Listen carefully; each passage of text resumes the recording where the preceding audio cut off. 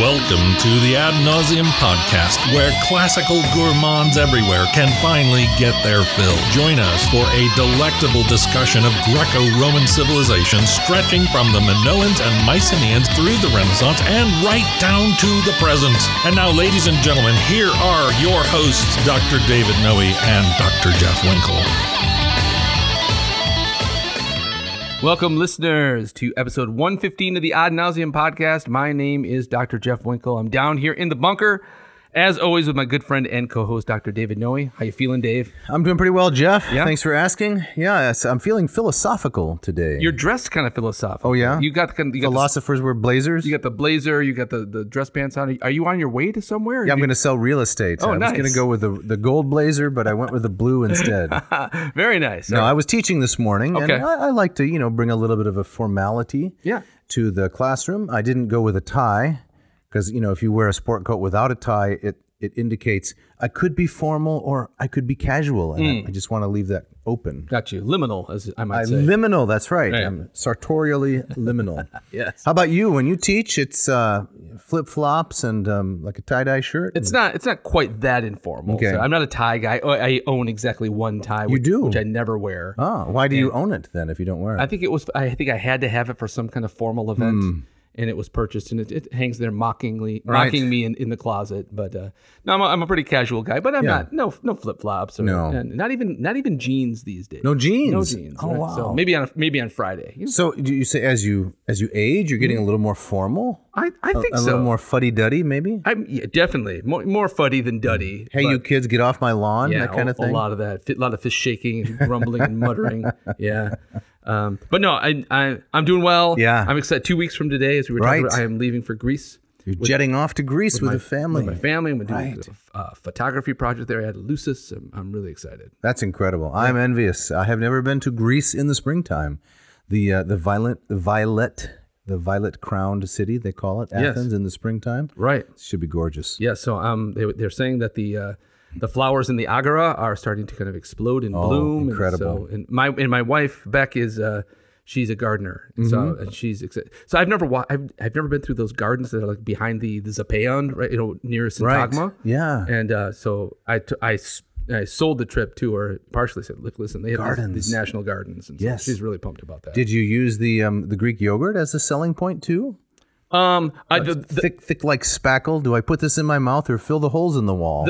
Exactly. The food in general I use as a selling point. But you're right that that Greek yogurt you get in the tubs at the local grocery mat. Nah. It's okay, but it's not the same. No, it's not. You drizzle the honey on it with that big dipper. That's right. It's nothing like it. Yeah, it's really a great aesthetic experience. So I'm excited for you. That's going to be a great time. Yes. A great time. You know who else was fond of Greece? Who was that? Virgil. He never went there, did he? Oh, yes, of course he did. What did he do there? In fact, he died right before traveling to Greece, if I'm not mistaken. Oh, that's right. He was going to leave from Brindisi, right? Brindisium. That's right. That's right. Brought his body back Yes. and buried him, unintentional alliteration, in Naples. That's right. He was on his way to sail off to Greece. There is that place in Naples that is I guess partially identified as Virgil's tomb. Really? We don't really know. Never been there. I haven't been there either. I was reading about it. But speaking of Virgil's death, right. I realized just the other day as I was looking this over is that now myself at age 52, I've outlived Virgil. Have you lived longer than Virgil? Virgil died at 51. Wow. Yeah. And you've accomplished nearly as much. Yeah, that's the part that's depressing, right? It's like Caesar thinking about Alexander and thinking about that guy weeping at his tomb. Yes, weeping at the tomb of Achilles, right? Yeah. Wait a minute, here we're mixing things up. Where was he when he did that? So Caesar was in Troy. What? Wasn't Caesar in Troy? Are we talking about Alexander? Didn't Caesar go to Alexander? Cut. Alexander the Great. Yes. Was in Troy. Yes. Weeping at Achilles' tomb. Yes. Because Alexander had no Homer. That's to celebrate his exploits. That's right. That's right. So how did Julius Caesar get in this at all? Well, Caesar at Alexander's tomb wept because he thought so much that Alexander had accomplished at such a young age, and he had yet to live up to this. Right. So I hope someone weeps at my tomb. Yeah. Saying that guy owed me so much money. Yeah. Well, we should probably get down to we should. brass tacks. That's correct. Right? So no shout out. You wanted to give a shout out to Big Shirtless Ron, if I'm not mistaken. I did, but I don't think the audience... Pop culture reference there? That I don't think anybody's going to get. No, probably not. So we move on. Yes. And what are we talking about today, Dr. Winkle? We're going to talk about the first half of Aeneid, Book 11. We are closing in on the end of this epic and this long series that we've been doing on the Aeneid. So no Tarzan and tradition yet? We're just teasing the audience? Yeah, you're the one teasing about that. So I'm excited about it. I'm kind of waiting for you to pull the trigger on that, but I'm excited about that. Well, I don't think that now is the time. There will come a time. Okay. There'll be a Vine time to talk about Tarzan. Man, but it's not now. Nicely done. Shall I do our opening quote? Yes, let's hear that, please. All right. So this comes from an article entitled "Virgil and Heroism: Aeneid, Book 11," from one Thomas Rosenmeyer. Wrote this article quite some time ago in the Classical Journal in 1960. All right. And he's talking about particularly a character that is in Book 11. We probably won't get to her today. Okay. But Camilla, am I right? Which I think is one of the more fascinating parts about this book. Absolutely. And I believe it's one of the figures in the Aeneid that most people think is a complete invention of Virgil. There's not a precedent for this. No mythological historical precedent for Camilla. And so there's a lot of mystery of kind of why does he put her in there and what's he trying to say? And so this article is talking about the issues of Camilla in Book 11. And Rosenmeyer writes, in Book 11 of the Aeneid, at a time when the crucial war between the Trojans and Rutulians is becoming more and more of a brutal reality, when the Maior Rerum Ordo is beginning to exact its full measure of trumpet calls of slaughter and deceit, Virgil pauses to introduce one of his most glittering personalities, the Volscian warrior maiden Camilla. That's quite a sentence to get us started, isn't it? That's one sentence. It's a periodic sentence. Yep. It is. Loosely sandwiched between a concentrated dose of a pathetic Dido and the insubstantial expectation of Lavinia, Camilla is the one prominent lady in the epic who never establishes contact of any kind with the hero. It's not just that they never meet. She appears and she disappears, and while she's on stage, she is the protagonist. Her Aristeia, conceived on the model of a Homeric Aristeia of Diomedes and Patroclus, demands both grandeur and isolation. She is an Aeschylean heroine rather than a Sophoclean one. Her role forbids the treatment which made Dido so appealing to us, the drawing of subtle threads to bind one heart to another, or at least to make two persons respond to each other and form a new unit of interest or sensibility, for better or for worse. Camilla is the most uncompromisingly solitary character in the Aeneid, a poem which glories in the portrayal of complex human relationships.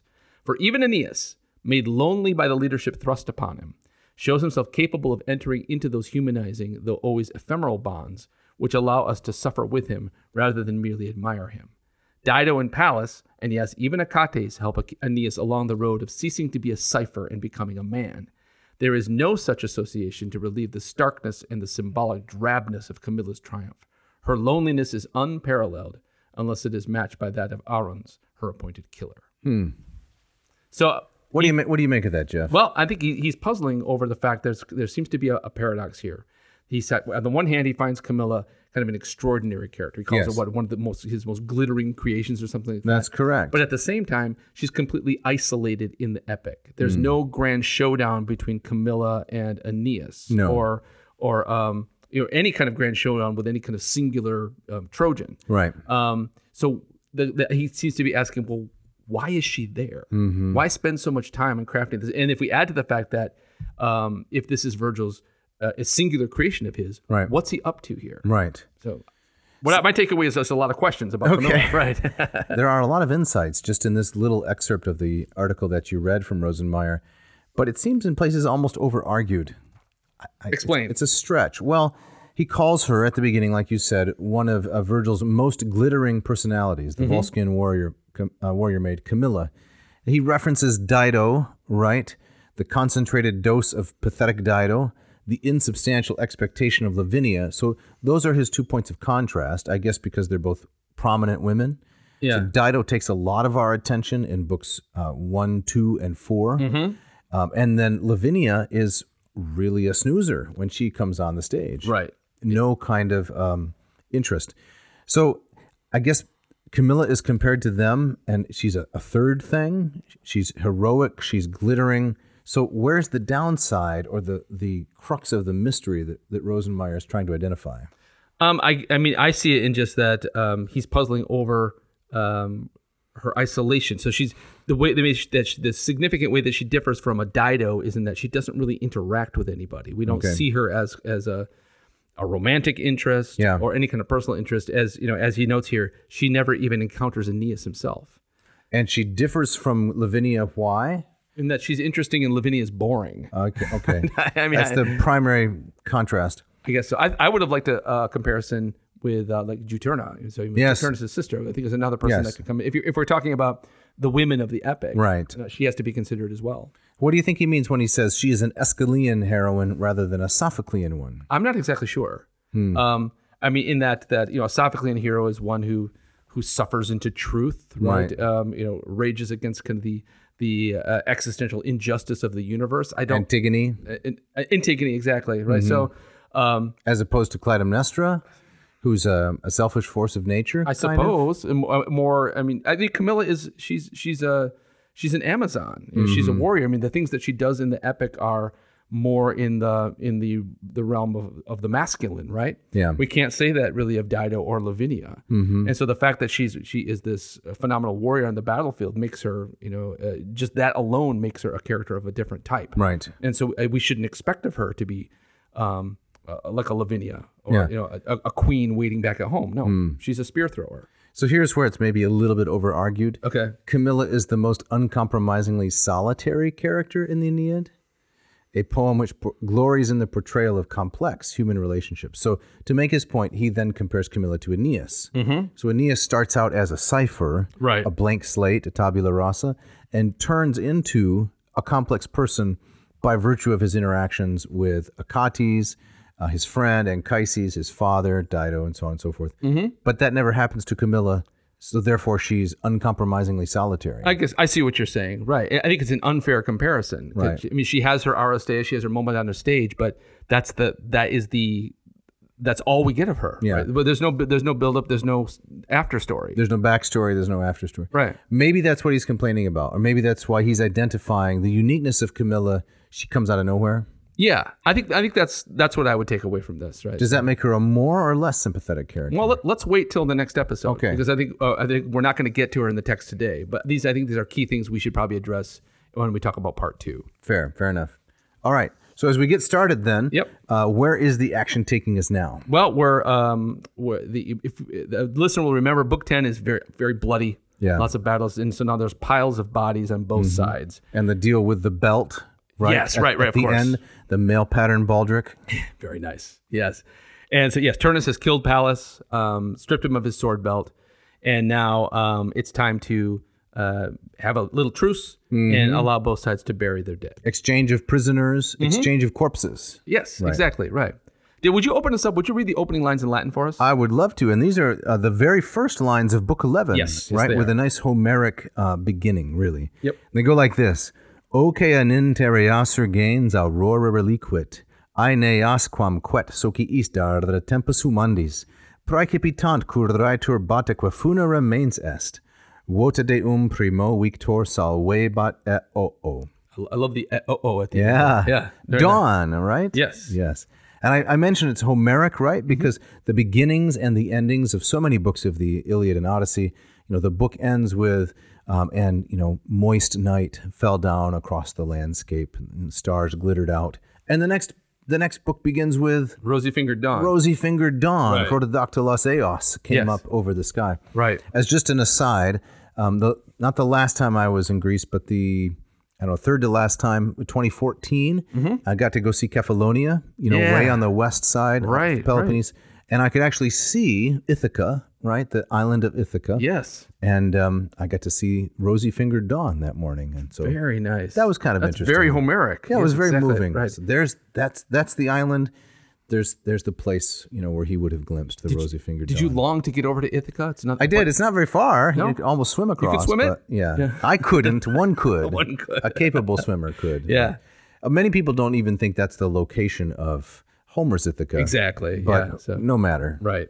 I think I was reading in a commentary that I believe this is the only book of the Aeneid that begins with the rising of the sun and ends with the setting of the sun. You have that Homeric frame. This is the only book that has both of those things. Interesting. Yep. Make something of that, or just variety? I think I don't know if I want to make too much of this being the only example. I think the important thing is this is very clearly another Homeric nod. Yeah. So if you're if one is a teacher, you're a teacher out there, and a student asks you a difficult question, here's a nice dodge you can employ. When they say, Mr. So-and-so, Dr. So-and-so, Mrs. Why is this in here? You say variationis causa.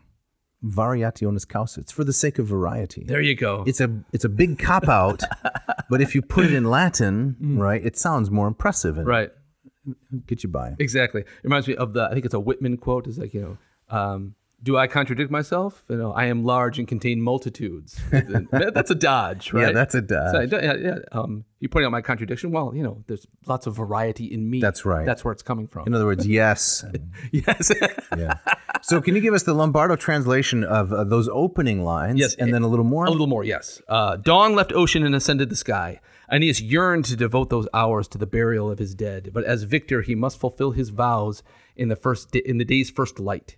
He erected the trunk of a mighty oak high on a mound and clothed the wood in the gleaming arm stripped from Mezentius, a trophy to you, O great lord of war. So remember, Mezentius, he was the father of Lausus. Lausus, right? That's right. That killing on the battlefield that seemed to kind of wake Aeneas up, right, a little bit. A Lausus way to die. Yeah. Oh. A trophy to you, O great lord of war. He nailed up the crest dewy with blood, and the breastplate pierced a dozen times. On its left side, he bound the shield of bronze and hung from its neck the ivory sword. So that's a pretty. I think it's more of an elaborate ritual of on the battlefield than anything we see in the Iliad. Yes, for sure. So, and this is in keeping with so much ritual that we've seen throughout all of the books. How's that working on you now? The ritual. You okay with it? You made peace with the notion of the constant proper performance of the rites, and this is how Aeneas establishes his piety. I have, and I think it actually came from reading this book. Not from something witty I said? Well, secondary, tertiary at best.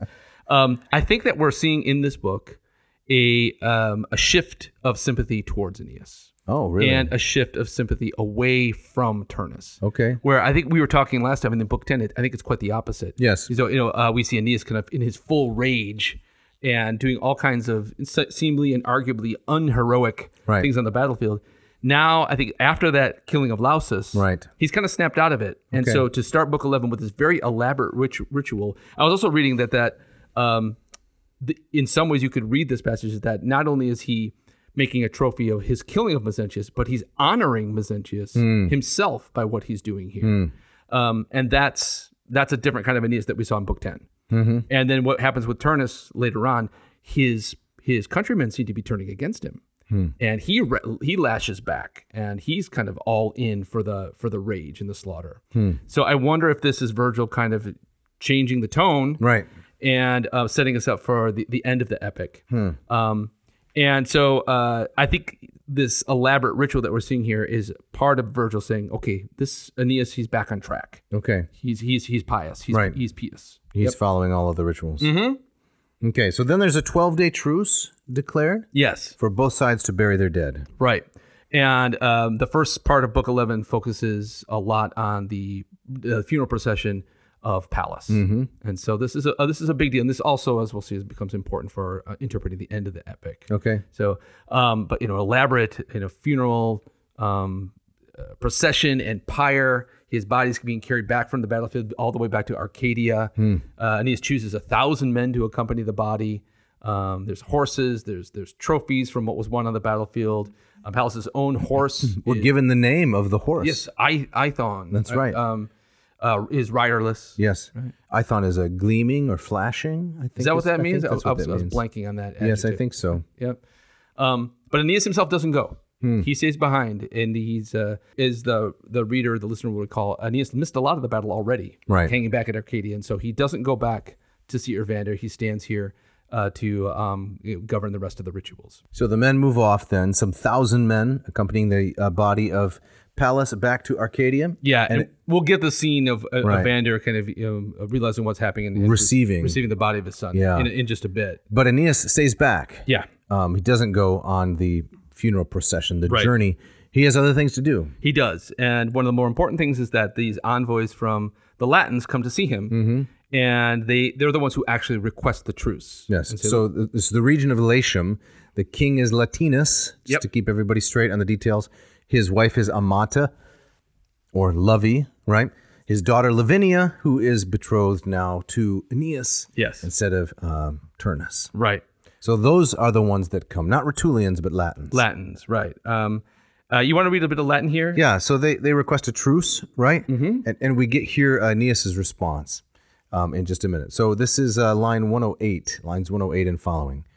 Quaenam vos tanto fortunem digna Latini, implicavit bello qui nos fugiatis amicos, pacem mex anamiset martis sorta peremptis, ordratis equidet vivis concedere velem, neque nisi fata locum sedem quid descent, nec bellum cum gentegero rex nostra reliquit.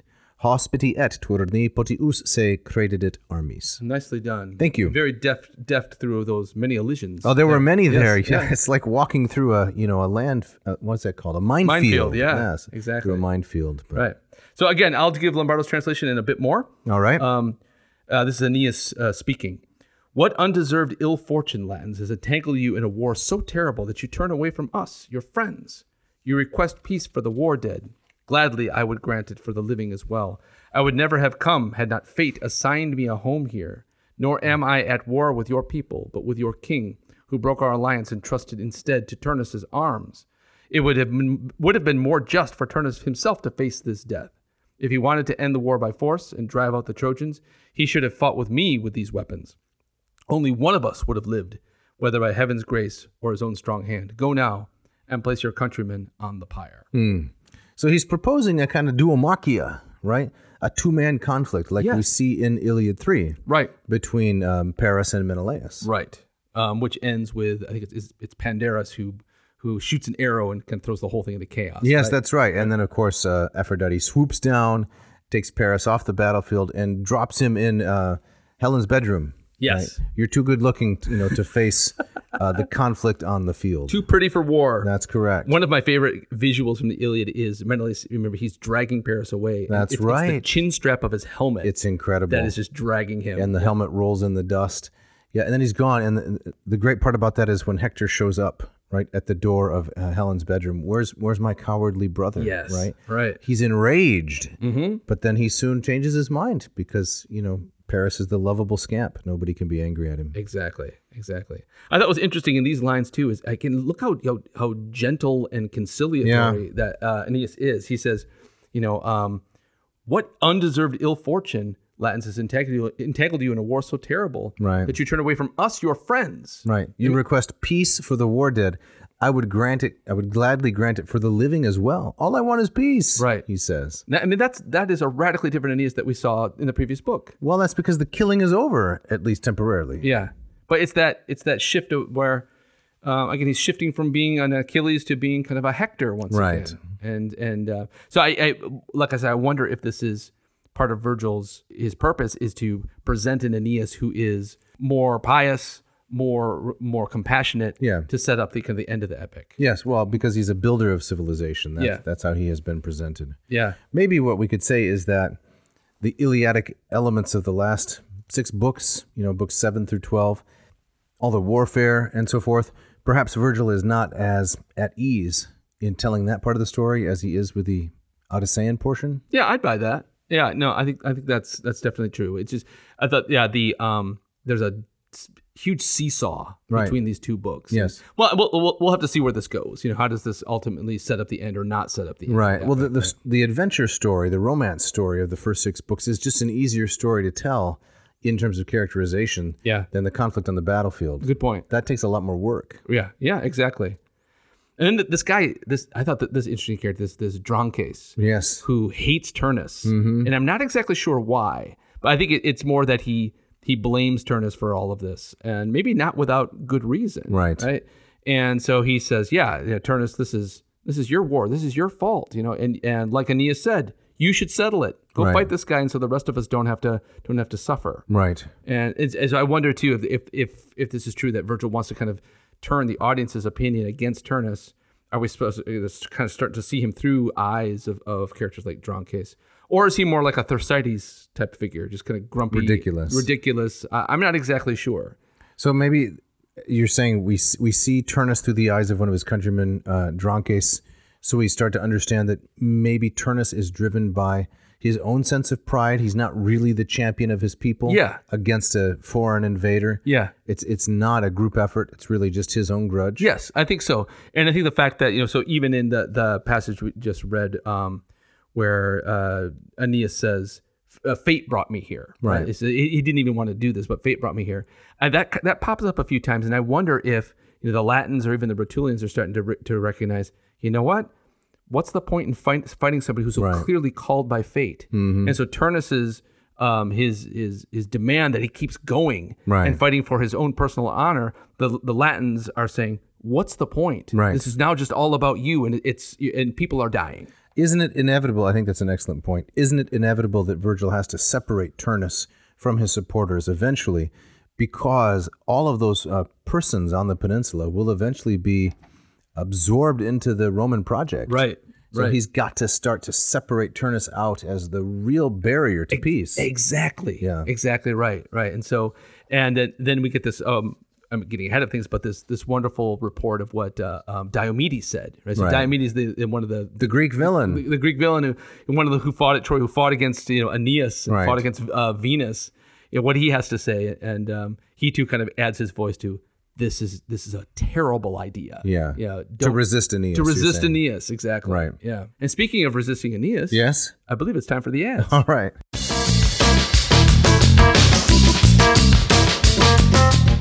This episode of the Ad Nauseam podcast is brought to you by Ratio Coffee. Jeff, let's say it's an early wintry morning. Yes. Moving into late spring. You wake up in the morning and you were up late the night before, finishing grading, maybe watching some of the Netflixes or perhaps reading some great classical literature. Mm-hmm. How are you going to start your day? Well, I'm going to go right to my Ratio 8 machine. Yes. And in which I will have my hand-blown glass carafe waiting. Okay. With a silver cone also inside. Nice. I'll grind up some beans, put them in there, and all I do is hit the button, and in probably about 6-7 minutes. It's incredible. I've got the perfect cup of coffee ready to go. Just enough time to take a shower. Yes, exactly. Just enough time to scrape the snow off the vehicle. That's right. Right? Or maybe you keep your vehicle in a garage. I do not, actually. Oh, I don't either. Yeah. And when you come back, it's ready. It's ready. It takes no oversight, no attention, and it makes a perfect cup of coffee. Yeah. You know what? I kind of like to hang out in the kitchen while it's brewing. Yeah. Do you run off? Are you that efficient that you got? I can accomplish this task. I often have too much to do, frankly. Gotcha. So I wouldn't mind hanging around, and sometimes I do. I like the sound it makes, and it's very aromatic. But usually, I'm pulled in some other direction. Gotcha. Are you one of those guys that when you wake up, you are boom ready to go? I used to be one of those guys. Now I'm one of another kind of guy, I guess. It's called age, Winkle. Is that what it is? Yeah. I got you. You see, when I press that button, I haven't had my coffee yet, and so where am I going to go? Right. That's a good point. Yeah. So you've got the stainless steel version, am I right? And what's yours again? I want to hear about your accents, though. Yes, I got the stainless steel with the wood accents. Okay, yes. The light wood kind of? The light wood, yes. Light wood, yeah. Yeah, it's a beautiful machine. Right. Yep. And I have the oyster color, that's oyster shell, with the walnut accent. And you have the thermal carafe, right? I have the thermal carafe, and the genius part of this is, as we've said many times before, not much recently, but the Ratio 8 has no Kindle brick underneath. Exactly right. No hot plate, no scorch pad. Nothing. The coffee is heated, in the metallic veins, and then it's deposited into this thermal carafe. You used to like to say you could transport plutonium in this thing. You could. It is so secure. It's a work of art. I have one that's on the way. Yes, I'm very that's excited right. to get it. And it's extraordinary how many hours that keeps that coffee piping hot. It's amazing. It's really, really good. Yep. Has this nice rubber insert that goes on the top to keep everything. You've got one of those for your hand-blown borosilicate glass carafe. Yes, and the way it pours is just a work of art. Now, are you a cream guy? You cream up the coffee? No, straight black. Straight black. How about you? I sometimes like to add some half and half. Yeah. Or some hole in hole, some heavy whipping cream. Wow. Okay. Yeah, I like that. Yeah. Chew your coffee that way. Definitely. So we've been going on and on about this. Yep. So if the listener wanted to get one of these, the Ratio 8, like the ones we have, or its younger brother, the Ratio 6, what should they do? They should go to ratiocoffee.com, RATIO coffee.com, browse the extensive selection of first-rate world-class machines When they have chosen one, they should add in this coupon code. AN, that's ad nauseum, CO coffee, ANCO9Y. And the Y stands for yummy. Is that that's what it is yes, this week? Gotcha. Yeah. Right. ANCO9Y for the month of March. And they will get what, Jeff? I believe it's 15% off their entire order. 15%. Check it out. This episode of Ad Nauseam is also brought to you by Hackett Publishing. I realized today that Hackett Publishing has been around for basically as long as I've been alive. They're in their 52nd year. So am I. You're in your 52nd year. That's right. Exactly. And what is your shelf life, so to speak? I'm not sure, but I know that Hackett has now outlived Virgil as well. Yeah, right. Yeah. But they've been for all of these years with their offices in Indianapolis, Indiana, and Cambridge, Massachusetts. They've been bringing wonderful, digestible, readable, affordable translations of the classics and from many other areas of academia and history and philosophy from around the world. They've been bringing them to the public, and I can't say enough about them. I love the texts. I use them in my classroom. I use them at home. I've got, I think in my trunk, I got both of those translations of Ovid's Metamorphoses that we used. That was the Lombardo translation. Yeah. Who's the other guy? Just to, Ambrose. Ambrose, yes. Just to use as a spare tire or what? Is that how durable the translation is? Well, I have these books, the Cluttering the House. Okay. And so my wife, for every once in a while, will say, do we need that here? Right. Can't you bring that to the office? Put it in the trunk. Put it in the trunk. Perpetually. Yeah. Bring it there. You used to keep one in the glove box. Yes. You told me. Now that's right? stuffed with other other kind of ephemera. But, and I think that you keep one behind glass, right? And it says, in case of emergency, break the glass and pull out the translation of the Metamorphoses. Exactly. It's always good to have on hand. You never know when you're going to use it. You never know. Right. Dave, what do you like about Hackett? I'm at the website right now, HACKETT publishing.com, and I am marveling at the breadth of their selection. Anselm, The Complete Treatises by Thomas Williams. That guy was on my dissertation committee. Was he really? Yeah. The Scientific Background to Modern Philosophy, selected readings by one Michael Matthews. The Buddha's Teaching as Philosophy, Mark Sideritis, and Cinema for French Conversation. It looks like Rice is the editor, the author, and Christine Rice of that particular edition. So a lot more than just your Greek and Roman stuff. Oh, it's a lot of stuff, a great breadth of material. Yes. And so I like that about Hackett. Yeah. And I'm often recommending these, not just on the podcast, but to friends and in emails and conversations.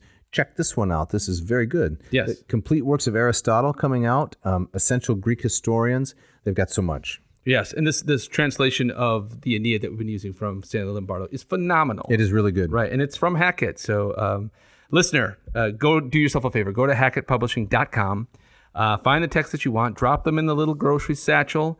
And what's our coupon code there? The coupon code is, first of all, ad nauseum, AN, and then the current calendar year, which, if I'm not mistaken, is 2023. I believe you're right about that. So what you need is AN 2023. And that will get you 20% off your entire order and free shipping. Check it out.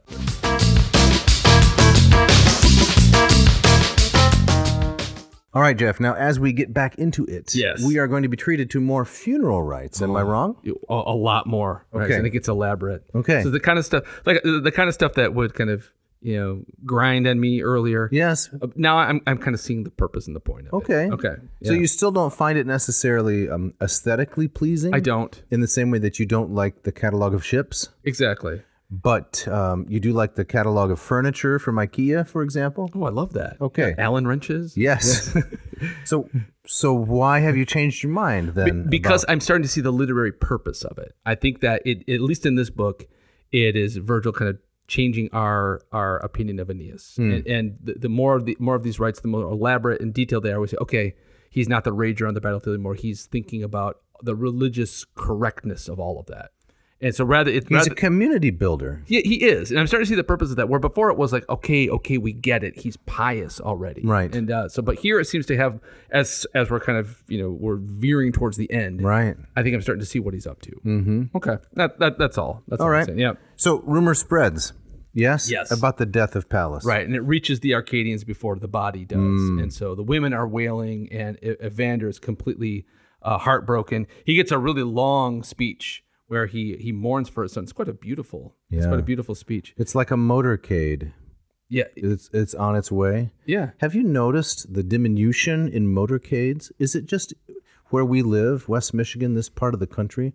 It seems like when I was much younger, these were much more frequent sights. You'd be driving down the road, and all of a sudden you would see a long string of vehicles led by a hearse with the funeral flags, and you would, deferentially get out of the way. Yeah. Maybe they don't do that in Los Angeles or Detroit or Boston or other places where it's busy, but you treat it like an ambulance is coming. Yes, right? Here in the Midwest, you pull over to the side of the road, and sometimes there is like a train going by. Yeah. It'd be 30, 40 vehicles. I can't remember the last time I saw one of those. That's a good point. I can't either. I think maybe the practice has fallen out of use. Possibly. Yeah, you're right. I haven't seen that in ages. Odd? Yeah. I don't know what's behind that. Huh. Is that the sort of thing you hope to have? A motorcade? Yeah. I don't need a motorcade. You don't? No. Just a small gathering of family and friends, right? No motorcade. And assorted billionaires and celebrities? Maybe people on unicycles? I was going to say, I kind of would like one. Would you? Having been a longtime opponent of parades, right? That's right. You are anti-parade. I am very anti-parade, pomp and circumstance. Right. There'd be a great fitting irony if there's a parade at my funeral, right? Exactly. Got him at last. Right, exactly. I got to suffer through this now. Here's 4 brass bands. That's right. I think that would be pretty good. That would be. Yeah. That would be. The riderless horse detail reminds me of seeing film from the Kennedy's parade. They had the riderless horse kind of to honor the slain president. Yes. And so there's something very evocative about that. Yeah. Yeah, exactly. So to use an analogy from a president, right? To say a classics professor and scholar like yourself or like me, what would the equivalent be? Of a riderless horse? Yeah, would it be like a lexicon without its dust jacket? Yeah, could that be it? Exactly. Or maybe a pen without its cap, or something that shows it's out of place. Yeah. There's a vacancy. There's a void. Yes. It's not liminal. It's whatever the opposite of that exactly. is. Or I'm thinking maybe a pickup truck that's hauling like an empty lectern. Yeah, that would be good. Or maybe like a USB port without a thumb drive. There you go. Something that's real unique to being a professor. I think you've thought a lot about your funeral, haven't you? Yeah, I have. Yeah, exactly. So that's just kind of a pastime of mine. Really okay. So Evander has this. He's obviously deeply saddened, and he laments. The gods didn't listen to his prayers. He remember Pallas. He warned him. You're young. Don't be reckless. And remember that Pallas was the one who, like the Daedalus and Icarus speech. Exactly right. And Pallas, indeed, he was in rallying his troops who didn't want to go into the battle. He runs right into the thick of it. He does exactly the opposite of what his father recommended. Yeah, that Daedalus and Icarus. I think there's a layer there. He's happy that his wife wasn't alive to see this. But this almost about face in the middle of his speech where he says, "Even so, I don't blame Aeneas. I don't blame the Trojans. I don't regret joining up with these guys." Does that surprise you? Well, a little bit. I think it speaks to Evander's level of honor, and that even in that he lost his son, he's dedicated to this cause, to the program that he's signed on to, and he doesn't just throw that all away. I mean, he says not only is he still on the Trojan side, he deeply still respects Aeneas, right? Even though he could easily, in some ways, blame him for the death of his own son. Now, as a real maven of popular culture, Johnny Pop, like you are, perhaps you can test this hypothesis of mine. I think that it has become almost a trope now that in some movie or some book, the person who is on board with the cause, when they have a personal tragedy, that's when the switch is flipped. And now they become opposed to the cause in a very strident fashion. That's kind of a trope, isn't it? It happens again and again. I recently in my film class showing an example of examples of that, but also the opposite of that. As we've talked on the air, you've seen Saving Private Ryan. Yes, right? Yeah, I like that movie a lot. So you have this small platoon led by Tom Hanks. Captain Miller, and their job is to find this Private Ryan, because all of his 3 other brothers have been killed, and so the War Department wants him to come back home. Right, so that the family doesn't lose another one. Exactly. Isn't Affleck in that movie? He is not. Matt Damon plays. Damon is Private Ryan. He's Private Ryan. He's Private Ryan. But Affleck's not in that movie. He's not. Thank goodness. Okay, good. Yes, right.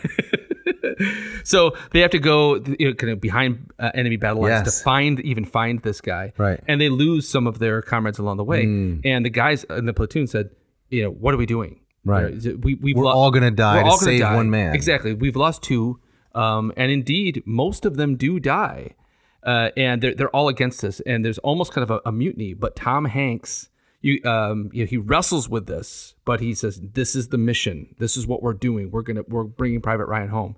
And there's points in the film where it's very clear that he doesn't know why they're doing that, but he sticks to the mission to the very end. And I mean, it's a very moving scene at the end where the Tom Hanks character, he's mortally wounded. Right. And Matt Damon, Private Ryan, comes up to him, and his dying words to Private Ryan are, earn this, earn it, live a life that's worthy of all these men that have died. Oh, yes. For you. I think I remember now that the movie opens with the Private Ryan character, Damon, at Arlington Cemetery. An older version of himself, yes. right? And he drops before the grave of Miller, the Tom Hanks character. Yes, right. Okay.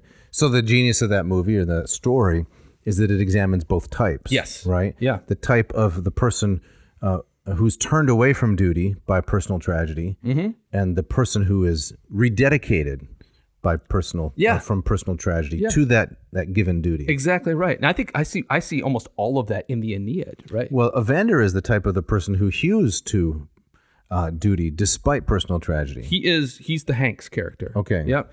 But I think like a character like Droncase, he's like, what are we doing? Right. You go. You fight for this, Turnus. Like if you die, it's all on you. Yeah. Right. Why are we doing this? Right. But he's on the losing side. True. Do you have a sense that one of those two types has more artistic depth or maybe even moral value, to go into a deeper direction? Because there's something unusual about Evander in this. Yes, exactly. I think that I think you're right that it's a trope in more contemporary storytelling to what's more important? It's the feelings of the individual, than the bigger picture. Correct. So we would find it a little bit implausible for someone to suffer as much as Evander has, and then say, "But you know what? I'm still devoted to the cause." Right. To our sensibility, that just seems phony in some ways. Yes, exactly right. It's switched. Yeah. And I think it's true. And I think I've been kind of affected by that trope in pop culture. Right. I remember in showing this film to my class, at the end there's a voiceover where the War Department is writing a letter to the Ryan family. Okay, I don't remember that. And it's filled with all these platitudes of the great sacrifice that you've made for the country and for the freedom. And on the one level, I get it and I recognize the honor. But on the other hand, it's hard. It sounds so cliche. Jingoistic, yeah. Well, the movie came out in, what was it, late 90s? 98. 98. Mm-hmm. So that had more purchase maybe then? I think so. Than today? Right. And so, I think it did because I also noticed kind of the Spielberg, here come the sweeping violins to kind of, to kind of push you over the edge. To tell us emotionally how we're supposed to respond. Exactly right. And I thought, okay, this is an excellent movie, but it's also very manipulative at the same time. And I don't remember feeling like that when I saw it in the theaters 25 years ago. No, right? well, but you were much younger. I was. Right? Maybe not as astute. Or as cynical. Yeah, well, could be. Yeah. But no, but I think that those themes, right, that I think with the themes that film plays with deals with in a really interesting and deep fashion, I see it all over the Aeneid. Right. Yeah. Well, maybe with respect to Evander, it's just much harder to portray a character who is not deflected from duty by personal tragedy. Yeah. And to make it plausible. Yes. Maybe that's why it's done less frequently. I think that's true. I think that's really true. Right.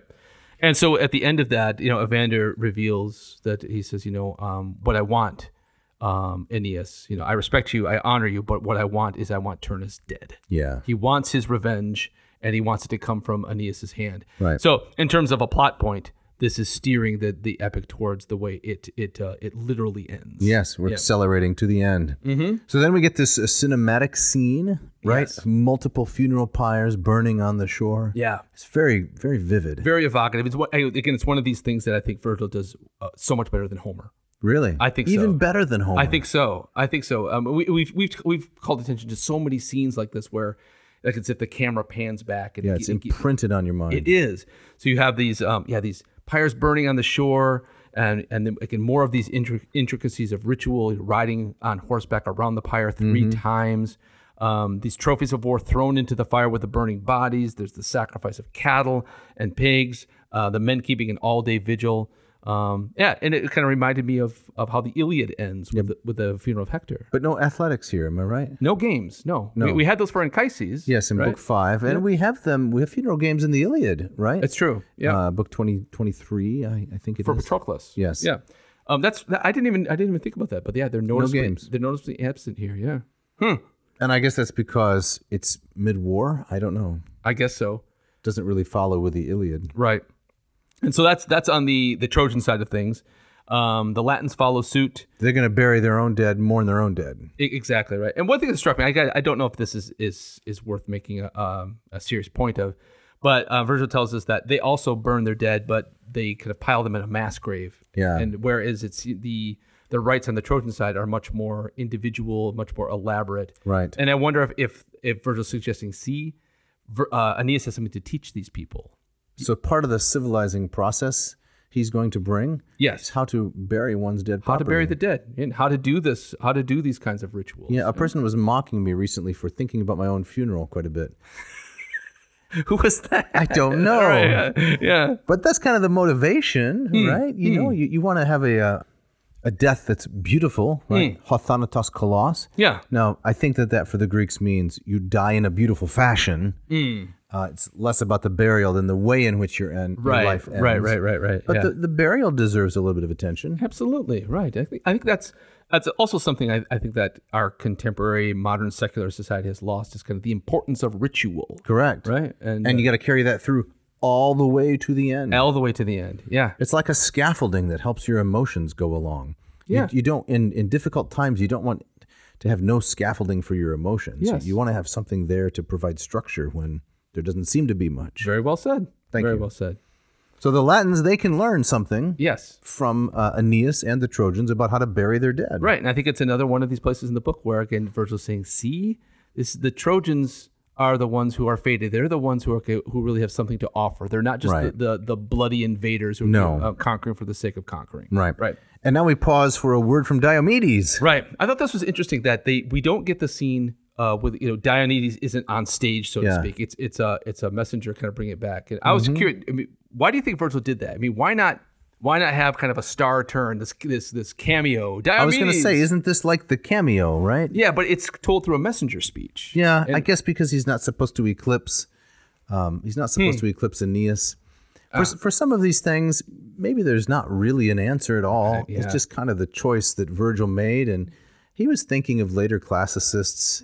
These people need something to write their dissertations about. Right. I got to leave a lot of loose ends, a lot of things untied, or they're not going to have a job. Right, exactly. Reminds me of I was watching a documentary on Bob Dylan a while back, and there's footage of him. He's still alive, right? He is. He's 80 now, and so he's an old man. But in this, there was film clips of him as a very young man where he was like his star had just kind of exploded. Right. And he's in a hotel and he's typing out lyrics on a typewriter, and I think it's Joan Baez who's in there and pulls a sheet and kind of reads it out loud. And Dylan lyrics can be a little bit thick and kind of, and she asks him, she says, Bobby, says, what does this mean? And he says something like, I have no idea, but people are going to write books about it. True story? True story, yeah. Or something along those lines. It's like Dylan even knew that the more obscure that he could be, people are going to, this must mean something deep. Yeah, well, you first have to establish a reputation for depth, and then you can say whatever you want. Exactly. And I think that he was kind of, almost kind of satirizing himself at that point. Right? But Virgil's not really there in the same way. No. Virgil has a, narrative, for one thing. Exactly right. So he comes back. A messenger comes back with a message for Latinus, right, the king of the Latins, and it is what? Well, they had appealed to Diomedes and say, "Hey, come help us. Come be on our side." And Diomedes says, not going to do this." And so, should we refresh the Diomedes? Yes. He was a Greek. That's right. He fought. We see him in the Iliad. He has his moment of Aristeia. Yes, Book 6. His epithet is Boenagathon. Good at the war cry. That's right, yeah. That's a great epithet. It is. He's the guy who's on the battlefield. He can really belt it out. Exactly. Right? No matter where he is, you can hear him, at full voice, on pitch, Boeing Agathon. Yeah, think about Diomedes doing karaoke. Exactly. That's what I was thinking, right? He's like the Robert Plant of the battlefield. Exactly. It's a howl. Yeah. Or Axl Rose. Yes. Someone who has a voice like a reed. Exactly. Right? It's not really a human voice. It's like a reed. Exactly right. Exactly right. That's Diomedes, good at the war cry. Right. And possibly, I think he's third in order in terms of prowess. It goes Achilles, Ajax, Telamon, and Diomedes is third. That's right. So he's no slouch. No slouch. Right. And so he kind of gives a mini recap of what happened to him and what happened at the Trojan War what happened afterwards. Via messenger. And he says, yeah, we won the war, but it was a Pyrrhic victory. Right. And so he says, look what happened to everybody. Ooh, nice anachronism. Diomedes calls it a Pyrrhic victory. Pyrrhus isn't going to be born for 1,000 years. That's right. Exactly. That's great. Right. He says, look, Agamemnon's dead, murdered when we got home. Odysseus is off wandering. He's meeting beasts like the Cyclops. Menelaus and Helen got blown off course. They're lost. Took a wrong turn at Albuquerque. Right. Exactly. He says, I lost my wife, which is, he connects this to, he wounded Aphrodite, Venus, on the battlefield. Right. And so she gets her revenge. Punishment. Right. And then his men turned into birds and scattered. I mean, that's a horrible thing to happen. Yeah. Right. So he says, I am not touching this again. And so I think, of course, Aeneas' connection to Venus. He's Venus' son. Right. So I'm not messing with this goddess again. I'm not messing with her son. I saw what he could do on the battlefield. You don't know who you're dealing with. Right. My advice, he says, make peace, join him. Yeah. If they'd had one more guy like this. Yeah. Right. One more guy like this, the Trojans would have won. Yeah. He says with Hector and Aeneas, they almost warded us off. If one more guy, it would have been a different story. I think he's puffing Aeneas up a little bit. A little bit. There are some mentions in the Iliad. We talked about this at the very beginning of this long odyssey through the Aeneid about how Homer tells us some great things about Aeneas' prowess, but he's still a fairly minor character. Yes. In the Iliad. Exactly right. So yeah, there's more than a little puffing up here. Right. So when the assembly hears this, there's lots of harumphing going on. Right. Well, what should we do about this? Right. And there's a really nice simile here. Epic simile. How about a little bit more Latin? I'd love that. Yes. Here we go. This is line 296 and following.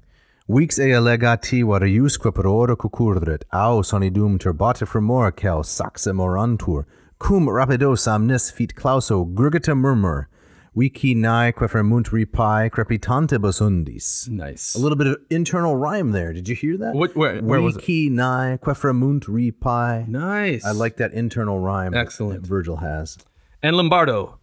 The envoys had just finished when troubled murmurs rippled through the Ausonian assembly, like the sound that comes from a pent-up stream that has been blocked by boulders. The current churns, and the close banks echo the rushing water. Nice. Isn't that great? Yeah. That brings that harumphing alive. Yeah, so that simile then is a pent-up stream blocked by boulders, right? And then what happens?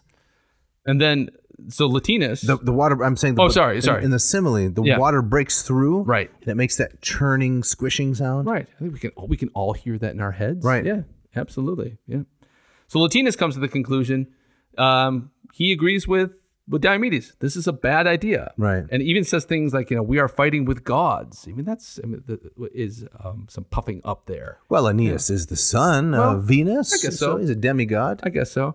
One of the things that I thought was kind of puzzling is that he folds pretty quickly. And if we look at kind of the battle in Book 10, it strikes me it pretty much a stalemate. I mean, nobody's really kind of seriously advancing on the other, right? No.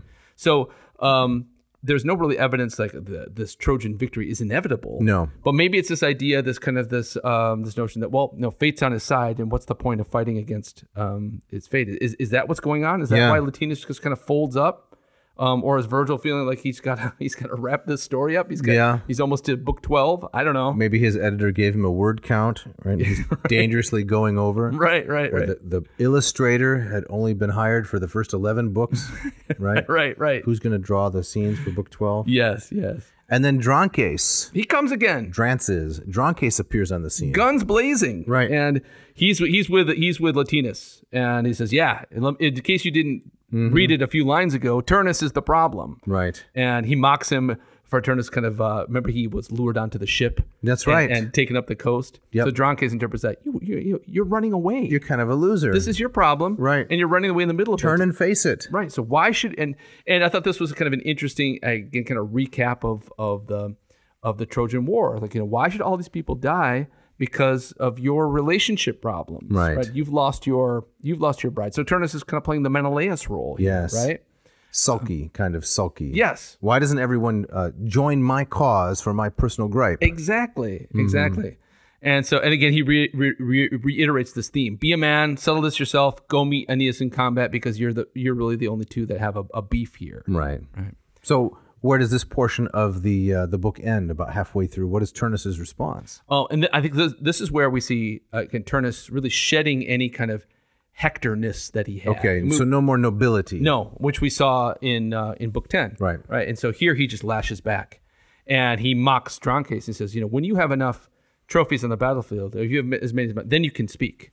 See, Turnus frames it. So he's pulling rank. He's pulling rank, and he's also saying, what makes me a worthy warrior? What makes me better than you, Dronces? Look how many people I've killed. Yeah, it's an ad hominem. Yes. Basically what it is. Yep. My argument is good because you're not as good as I am. Yes, exactly right. End of discussion. Right, and then he even uses language like, he says, I want to see, the Tiber River choked with Trojan blood and bodies, which is just like the Scamander. The Scamander, right, which is choked with bodies that at the height of Achilles' mad rage in the Iliad. Back in Troy. So this shows Turnus as not a team player, not fighting for the fortunes of his country. He can't make an appeal to patriotism. This is just personal pique. Personal pique. He sees that it's all about kind of defending this honor that he's lost, right? So he wants the Trojans' bodies in the Tiber. He wants all the Arcadians dead. But then he even says too, like, why are we giving up so easily, right? No, so now he makes a heroic turn. Well, I think he's still, again, I think he's in his full rage. But I think he kind of has a point here. He says, where are the men of valor? I think he's recognized what we were just saying about Book 10.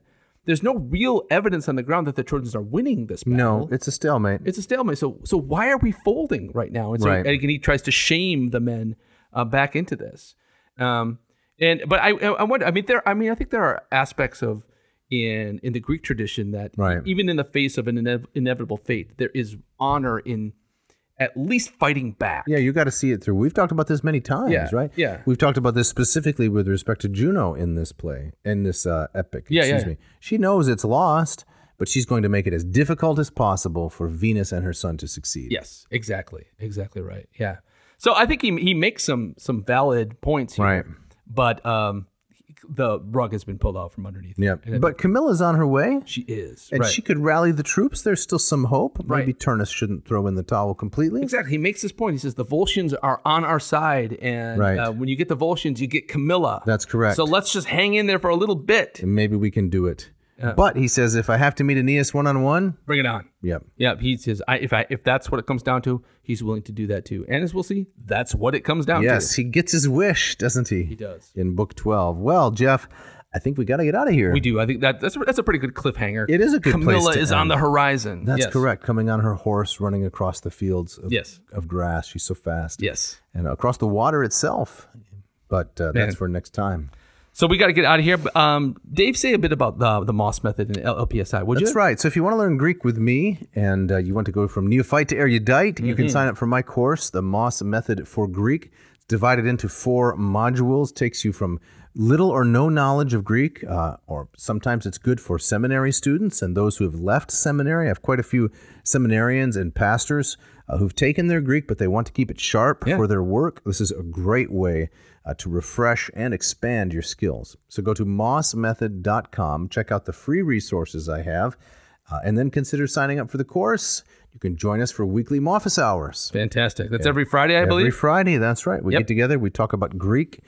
We've been reading some of these very heroic stories from various readers and sometimes from original authors. It's a good time. Fantastic. And how about LPSI? Yes. So I have a matching Latin program that uses Hans Orberg's famous book, Lingua Latina per se illustrata, to teach you how to read, write, and speak Latin. And this course is also video-based. You get to witness me teaching 3 other, sometimes 4 other lively and engaged students. There's 33 instructional videos in that program, plus weekly office hours, lots of assignments. And as I've said before, there may be a better program. I can't say. It would be immodest to claim mine is best, but I'm pretty confident there isn't a better value in terms of what you get for your money. So I give a lot of material at a very reasonable price. And they can find this at latinperdiem.com? That's correct, /LLPSI. Excellent. Please check that out. Whom do we need to thank, Jeff? As always, the wonderful Mishka, our intrepid engineer. Thanks to Scott Van Zandt and Ken Tamplin for the great music and that blistering guitar that you hear throughout the episode. So, yeah. Check out their programs if you want to learn to play guitar or sing better than anyone else. That's true. They have programs available. Jeff, what are we doing next week? Let's finish up book 11. Finish up book 11? Yep. And then we're going on to Tarzan and Tradition before book 12. That's going to be exciting. Fantastic, yes. Yeah, if you'd like to pick up a t-shirt, you'd like to leave us a nice review at Spotify or Apple iTunes, we would be so appreciative. Yes. Go to Aeneid.com, our Lurch with Merch section, and pick out for yourself a nice themed t-shirt with the black and the red, Hercules holding up the world or fighting the Nemean lion. Nice little Latin tag, Quae nocent docent. Yes, what doesn't kill you makes you stronger. That's correct. Or you can send us an email, a message. We'd love to hear from you. Yep. You can write to jeff@adnauseam.com. Don't forget the V. Yes, or you can write to Dave@adnauseam.com. Again, don't forget that V. I think that just about wraps everything up except for the gustatory parting shot. That's correct, and it's yours this week, Dr. Winkle. It is. This comes from the incomparable Bill Murray. Yes. Who said, every pizza is a personal pizza if you try hard and believe in yourself. What does that mean? I don't know, but I love it. All right. Thanks for listening. Thanks.